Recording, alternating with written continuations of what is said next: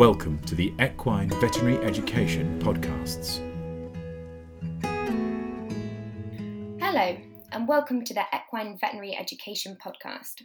I am your host, Lizzie Halliwell, and today we will be speaking to Katie Thompson about her paper which discusses head-tossing behaviour in 6 horses which were referred to the Animal Health Trust in Newmarket, and whether this is as a result of true idiopathic head shaking or musculoskeletal pain. Hi Katie, thanks for joining us. Hi Lizzie, yeah, really happy to be here. Thanks for asking me on. Now, head shaking is quite a distressing condition for both owners and the horses which suffer from it. Recent advances in evidence has demonstrated the similarities between this and trigeminal neuralgia in humans. Can you describe for us the common clinical features of trigeminal mediated head shaking in horses? Yeah, so in humans with trigeminal neuralgia, they report a burning, itching, tingling, or electric-like sensation in the face. And although our horses can't describe the sensation that they're having, many people looking at head shaking have drawn conclusions from the clinical signs, which are things like snorting, rubbing of the nose, striking at the nose with the forelimbs, or acting as if an insect had flown up the nose. So these kind of clinical signs indicate a similar sensation that horses are experiencing. Obviously, the most classical clinical signs is violent vertical, horizontal, or rotary movement of the head. And this was what we were looking at in particular, that these horses that were referred to us showed, and whether this was this same trigeminal mediated head shaking or something different. Another clinical feature of head shaking is that it's often seasonal or associated with certain weather or light stimuli in some cases. And often they can worsen with increasing exercise intensity, but it can be seen at rest or during exercises. The horses are rather unpredictable often and can pose a danger to themselves or their owners or riders. So yeah, it's quite a troubling syndrome in those horses that have it. Yeah, definitely. I think we can all agree on that.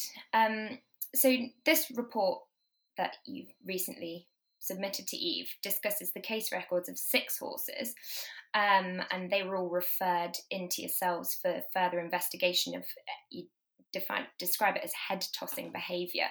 So I know you've touched on this a little bit, but what were the similarities and differences between these 6 horses and the behaviour they showed and the signs that you've just described? Yeah, so all but one of these horses showed head tossing or head shaking behaviour in a vertical or horizontal plane when they were ridden at the AHT. The remaining horse didn't actually show this behaviour at the AHT, but came to us because of that problem that the owner had reported and showed us video evidence of. However, it never showed this behaviour with us. So these horses, some of them were referred for head shaking, and previous vets had thought that they had head shaking, but others it was another sign that had been noticed by the owners, and some were thought to have trigeminal mediated head shaking, and others were referred for various behavioural problems. Only one of these 6 horses showed head tossing at rest. The rest were all only during exercise. None of them showed the classical rotary movement of the head. It was all vertical or horizontal. None of them showed an association with sunlight or seasonality, or showed excessive sneezing or snorting. And only 2 of the horses showed head tossing on the lunge, which worsened with ridden exercise.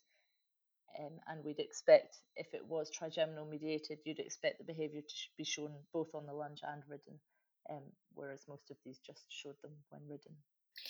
And did you think that the fact that there was a lack of the head tossing behaviour at rest was significant as well? Yeah, absolutely. So the one of the horses that did show it at rest occasionally showed it in the stable out in the field and showed some strange twitching of the nose as well, which has also been seen in some cases of head shaking.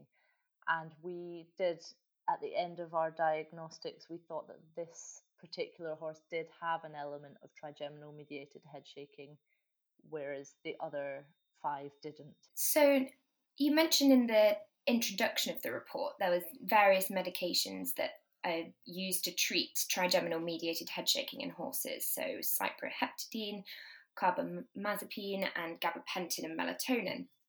Are you aware if any of the referring vets had tried these therapies in the horses first before they'd come to you, and if there'd been any response? So as far as the history of these cases reflected with us, none of these particular therapies had been tried.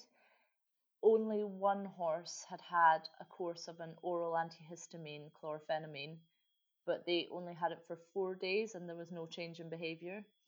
Some of the horses had undergone trials with things such as nose nets, face masks and ear covers, but only one had had an improvement in clinical signs with using a nose net, and that was the horse that we did think had an element of trigeminal mediated head shaking. I think a possible reason for the absence of these treatments is that most of these medications are really expensive because of the high doses that are required in horses. So owners were reluctant to trial them without a kind of definitive diagnosis of trigeminal mediated head shaking.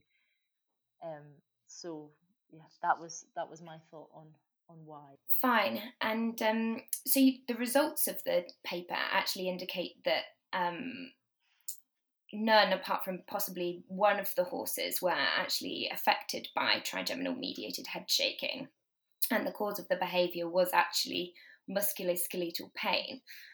So can you briefly describe for us the kind of diagnostic process which allowed you to come to this conclusion? Yes, so at the Animal Health Trust, Sue's diagnostic workup of these horses followed the same step-by-step logical procedure that all of her cases do that are referred in there. So all of the horses were examined thoroughly in the stable, then in walk and trot in straight lines, on the lunge, on firm and soft surfaces, and then finally ridden as well, usually by the owner first if it was safe or they were willing to do so, and then by a member of AHT staff, again if it was safe to do so. And all of these horses were safe to ride when they came into us. So they were all examined on multiple occasions to ensure that there was consistency of all clinical signs that we were seeing, including lameness and these pain-related behaviours. And then we would begin diagnostic analgesia, starting at the bottom of the lamest limb and then moving upwards, and any other lame limbs were done as well. So often, as was the case in many of these horses, the lameness would improve after some diagnostic analgesia, but some of the behaviour would persist, or another source of lameness would become obvious, in which case further blocking would be done until we could see either a vast improvement or resolution of the behaviour and or lameness. So, for example, horse 2 displayed right hind limb lameness, which was abolished by analgesia of the deep branch of the lateral plantar nerve, at which point it then went lame on the left hind, which then improved to the same block. However, the horse still showed this head tossing behaviour, as well as an abnormal canter gait. So then we performed analgesia of the sacroiliac joint region bilaterally, which then resolved all behaviour and lameness signs. So yeah, that's really interesting. Another point I'd just like to explore a little bit is that 4 out of 6 horses in your report had already received oral bute for varying periods prior to referral. Given your findings that the primary source of the head tossing behaviour displayed was musculoskeletal pain, did it then surprise you that actually only one of the 6 horses had showed any improvement with bute? Yeah, this was surprising and slightly confusing. However, the history of some of these cases was very vague, and it was unknown how many days or at what dose the horses had been on. So the owner of horse 3 was the only one to report an improvement, and this was on an undetermined dose for only 3 days. Horse 3 did only have one source of pain, which was an osseous cyst-like lesion of the left forefoot. So this could be a possible explanation for the good response to bute in this horse. However, the other 3 horses, 1, 4 and 6, all had multiple sources of pain, which were reasonably severe and likely chronic. So all of these horses also had short durations of treatment. I think the longest one was 10 days, but the rest were kind of 3 or 4 days. And also 2 of these horses were diagnosed with sacroiliac joint region pain, which we know often respond poorly to non-steroidal anti-inflammatories. So it may have been partly that the dose or duration of the bute had been inadequate then. Yeah, that's right. And possibly the chronicity of their problems meant that the response to bute wasn't as expected. Given that then, do you think that assessing the response to a course of systemic non-steroidals, for example bute, is a reasonable first step when we're trying to diagnose the cause of head-tossing behaviour in practice? Yeah, I definitely think it's a good first step. It's a really simple trial to carry out, and if there is improvement, then it's likely to indicate pain rather than a trigeminal mediated head shaking. However, if there's no improvement, we can't rule out that there's not pain. It's just we need to then further investigate it. You must also bear in mind the placebo effect of owners, but a useful tool to eliminate that is to get the owner to take video recordings before and during treatment. Yeah, great. That's a really good idea. So finally, to sum up, what's your take-home message to vets presented with a horse with head-tossing behaviour? I think the biggest take-home would be to keep an open mind when presented with a case like this, and because what appears to be classical head shaking might not be, and use a logical stepwise approach to the case to rule out all possible causes of the problem before giving a diagnosis.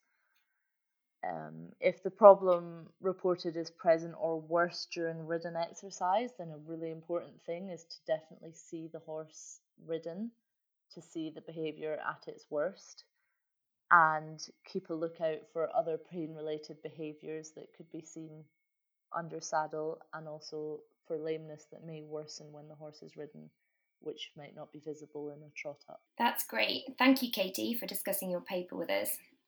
And thank you all for listening. We hope you will join us next time for the next episode of the Eve podcast.